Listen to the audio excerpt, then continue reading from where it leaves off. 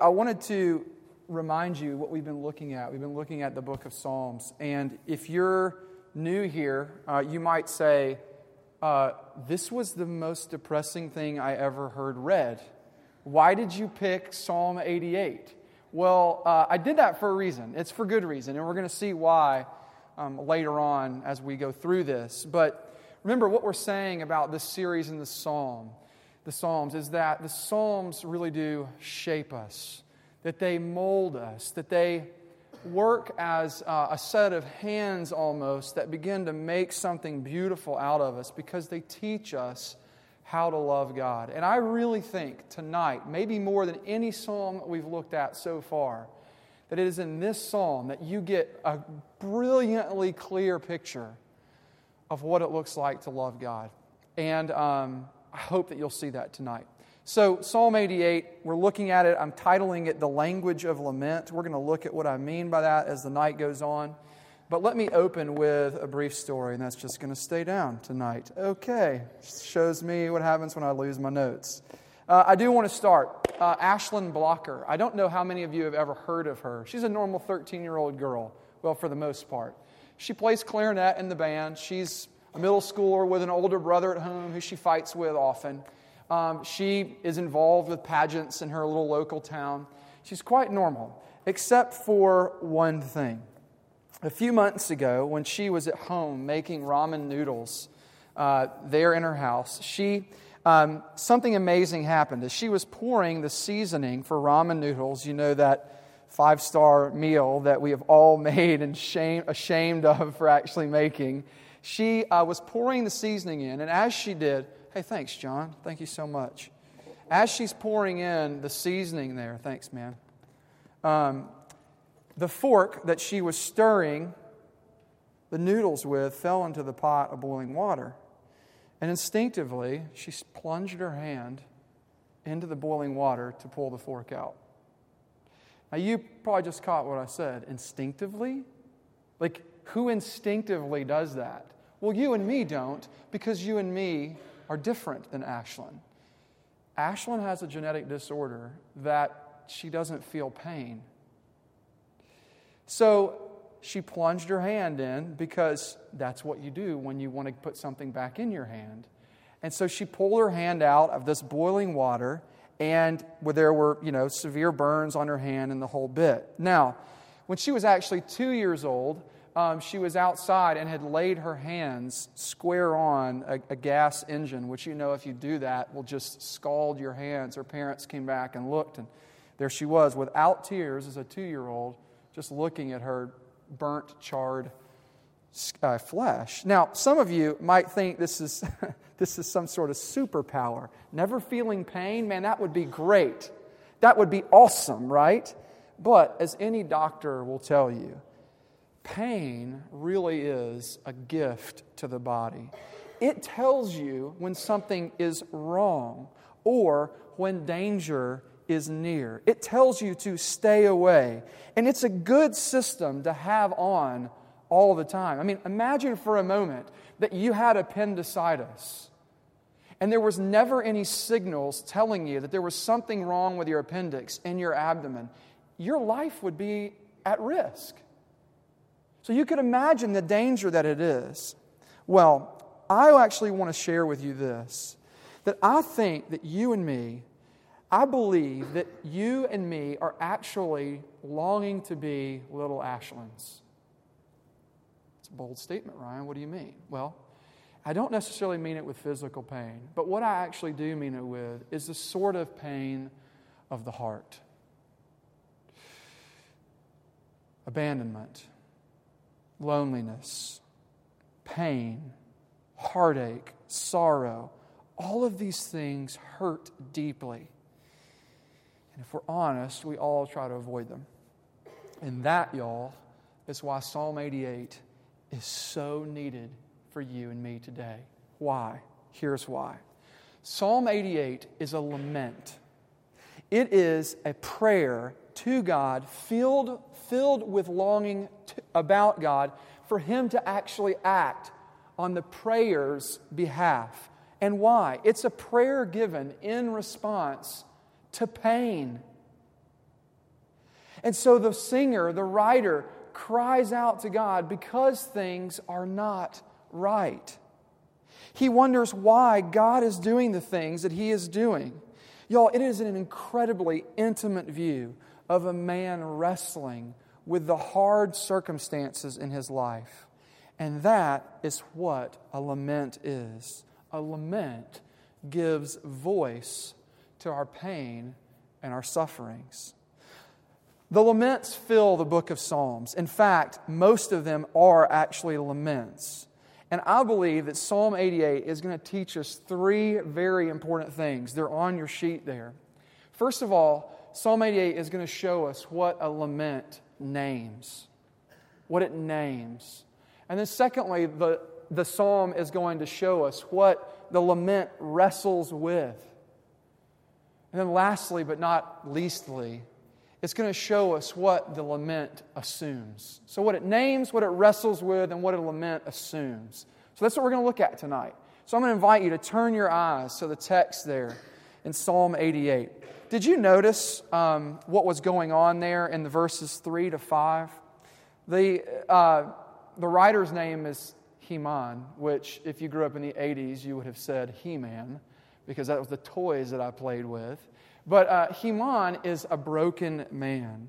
Look there in verse 3 to 5. He says this, "For my soul is full of troubles, and my life draws near to Sheol." Now, what was Sheol? What does this word mean? We have to understand it to know what he's talking about. Sheol was the place of the dead. Okay, it would be equivalent to like a grave or the place where the dead lie. And the reason that he is saying this is because this is the language that he has found to express how difficult life is. Or to put it another way, it's the language that he has found to actually name the dark circumstances in his life. Now, we do this too, right? We talk about death in this way a lot. You know, when you get embarrassed and your face gets flushed, what do you say? "Oh my gosh, I could just die. Get me out of here," right? Or perhaps when you have lost a loved one and the pain is so severe and so hard, what do you often say? "The sorrow is too much. I just want to die." Now, it doesn't mean that you're suicidal. It means that you don't know of any other place to go and you want to get away from the hard stuff of life. Do you see that? Have you ever experienced that sort of stuff? Listen to what one writer, a guy named Michael Card, writes about what a lament is. This is profound. He says, "We are all born into a world we're not really made to inhabit. We were created for God, made to flourish in the comfort of the presence of our Father within the warm context of His undeniable loving kindness. But now, in this fallen world, we are cut off from them both. In order to turn around and move once more in the direction of God, we must find this path that He has carved out. We must call out to Him in the language that He has provided. We must regain the tearful trail. We must relearn lament." Y'all, living in this world means that there will be real ache. And from this ache, we are meant to cry out to God by expressing it. Most of us, listen, most of us don't know what to do with a lament. We try to deny or bury, don't raise your hands, our pain. Do you find yourself doing that? Don't shake your head, just remain completely still. But most of us don't know how to handle pain. We don't know how to do with it. So we just say it's not there, right? And this is where I have to tell on us a little bit as Christians. For most of us as Christians, we've learned that to be a Christian means happiness and celebration all the time. And so when real pain comes in our life, we don't know what to do with it, so we fake it or we bury it.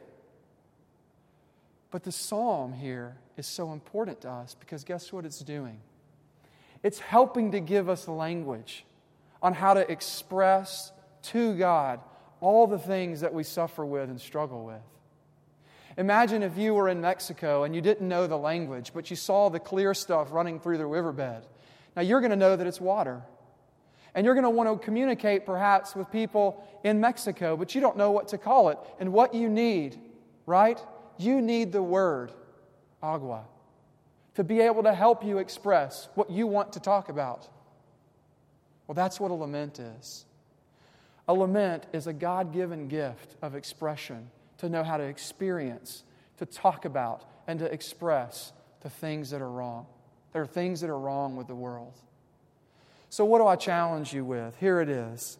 I very simply want you to begin to ask this question.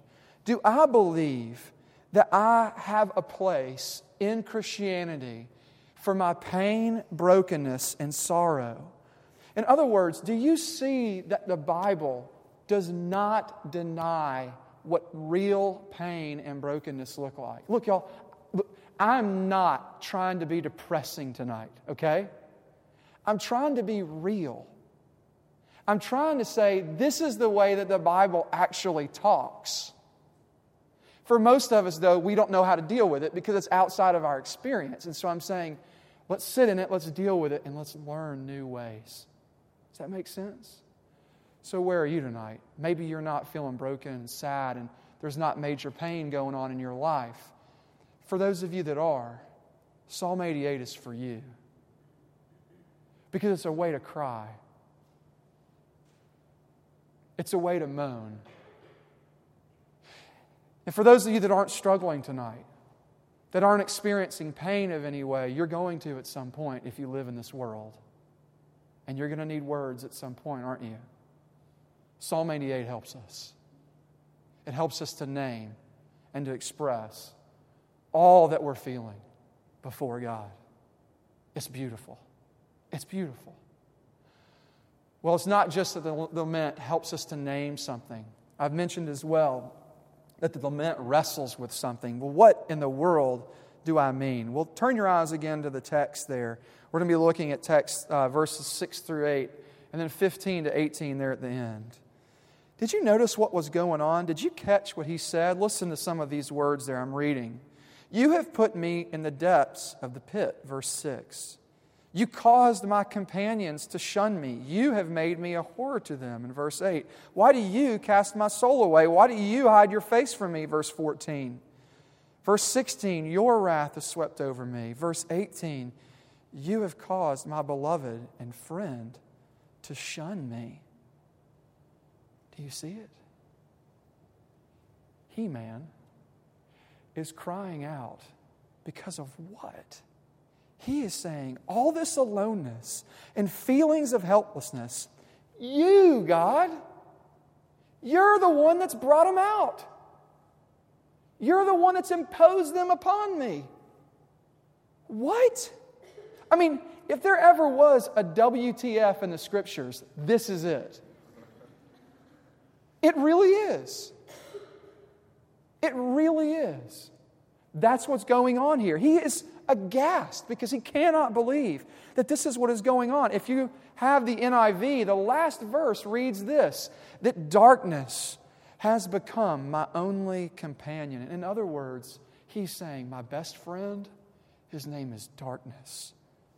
And it's all that I know because of you. Now, you just have to admit, if you're a TCU student, that right off the bat, that this is shocking. Here in the Bible is a man mad and frustrated with God. He is upset and he is expressing it to God. He is angry with God and he is saying that he is angry with God. God, you're the one that has brought all this out. Think about that for just a second while I sip.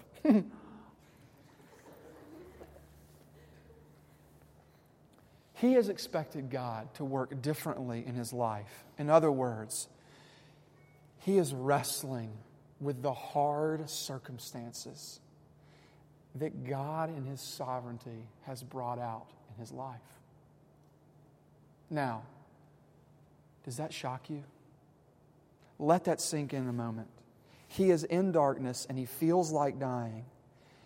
And he's saying, God, you're the one that's responsible. I'm not implying in any way that God is the author of sin at all. In fact, He hates it, we read in Psalm 5:5. And Scripture is also emphatic in saying that sin does not have its origin with Him, 1 John 1:5. And in fact, the entire book of Lamentations shows that there are difficult things in life that an infinitely good God permits for reasons, hang on, for reasons that we may never know. I wish there were answers for everything, but there's not. But God in His grace gives us Psalm 88 to help us cry out when we hurt, when we don't know everything. Do you see that there? Lauren Winner, a professor at Duke University, puts it this way: the psalm contains illustration of God's faithful people calling God to account because their suffering defied not just explanation, but indeed God's very promises. The wrestling here is all over the psalm, and it's in all other laments. And I want to show you that there is no turn explicitly for hope in this psalm. In all the other laments in the Psalter, there is a turn for hope. In this one, there is none. In other words, there's no pink ribbon tied around it to make it pretty, to make it happy. It's not there. It's there in other psalms, but not in 88. But isn't that, don't you want that at times? Don't you want to be able to go to God in the midst of all of the hot mess that you are and be able to express from the depths of your being the pain that resides therein, the frustrations that are there? Well, you have a model, you have an allowance to be able to do it here in Psalm 88. That is crazy. I'm reminded of a movie that Robert Duvall starred in. It was called The Apostle. And he was this preacher type. And his mother used to say about him, ever since he was an itty-bitty boy, sometimes he talks to the Lord and sometimes he yells at the Lord. Tonight, he just happens to be yelling at him. Can you yell at the Lord? Does the God that you believe in, is He big enough for all your anger? Psalm 88 says He is. That's what's being said right here. Well, let's turn now to why the psalmist can actually be so bold. We haven't answered that yet. And I want to turn to that now as we look and consider this last point about what the psalmist assumes. Hey, did you notice there in these verses that Rachel read, how the psalm began in verses 1 and 2? It starts like this: O Lord, God of my salvation, I cry out day and night before you. Let my prayer come before you. Incline, in other words, hear, let your ear come to my prayer. Y'all, this is an incredibly dense couplet of verses. And like a Cracker Jack decoder ring, or if you've seen the Christmas Story, it's like an Ovaltine decoder ring that tells us something about what is going on in the psalmist's mind. Primarily this: it is showing us that there is a triad of profound beliefs here. What are they? I'll name them quickly. You can write them down. Intimacy, safety, and deep hope. I'll start with intimacy. First of all, this is a prayer addressed to God. And did you notice, look, turn your eyes to the page there. Do you see how the word Lord shows up in verse 1, verse 9, verse 13, 14? Do you see it there? And do you see how it's set off in all caps? That's the personal name of God. It's like Bob or Joe or Jenny. It's the way the Hebrew language would have conveyed the word Yahweh. And look, when you hang out with your good friends, do you say, hey man, like you do to the stranger that you're passing, what's up, dude? Or ladies, hey girl, what's going on? You wouldn't do that. I mean, you might say it at first, but you're also going to what? Call them by their name. And why do you do that? Because you know them. because there's relationship there, because there's intimacy of some way, right? The psalmist is using God's personal name because he views his relationship with him as deeply intimate. So intimacy. Secondly, safety. This reason is why he is able to pour out his response of wrestling with God. He believes that even his deepest of pains and questions won't cause God in one iota to abandon or leave him. I've got my wife's permission to tell this little story with her. When she was in 9th grade, she was asked by some senior to go to a rave. And she wanted to go, and she'd asked her parents, and this is caught on video, so this is one of the glorious things that you get to know about your spouse. But her parents have said, absolutely not. You're not going to this. And Laura responds with, you guys are such losers. I hate you. And her parents just sort of laughed. You did this too when you were in middle school, right? You wanted to go somewhere. You begged your parents to go and they said no, right? Because they knew they were smarter than you, right? And they knew not to let you go do that. But my point is this. Do you realize that when you're able to do that, you're assuming something? That even all of you and your brash words are not going to destroy the relationship that your parents have with you. You can be as crazy as you want to be, and they're going to still love you. And you will say the dumbest things to them, and they will still be there with you. That's how safe you are. And that's why the writer can do this with God. Intimacy. Lastly, bold hope or incredible hope. Why do I use this? I'll move quickly. I just want you to begin to see that the reason that he can pour this out, and we talk about great hope, is this. You don't ask people, you do not complain to people who cannot and will not hear you and have the ability to change. It's why when you wanted to go to the rave when you were 15 years old, you didn't go to your neighbor across the street. Because they, one, weren't going to put up with you, and two, they couldn't do anything about it.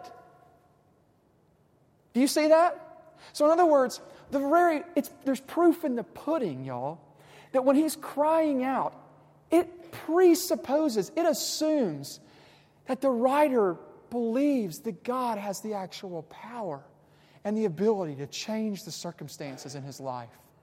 There is deep hope here in this psalm. And that's what I want you to hear me say.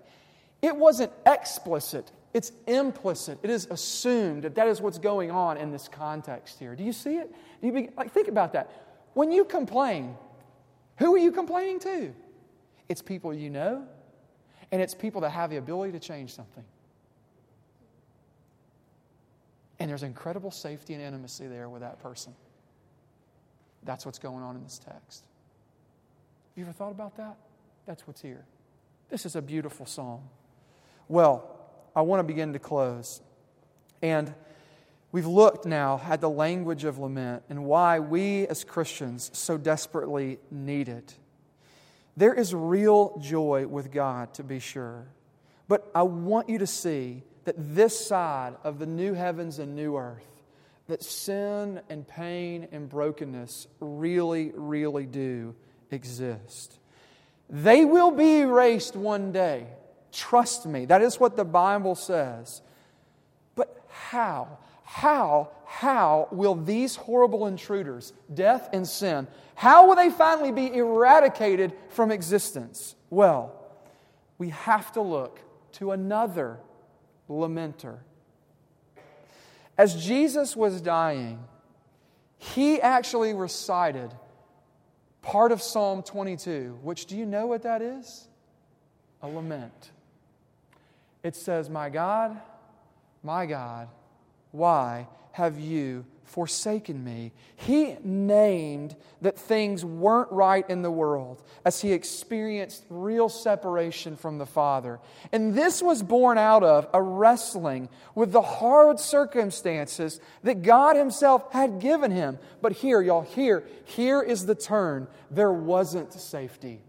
Because what happened to Jesus? He died. He experienced, do you remember what happened from the 6th hour to the 9th hour?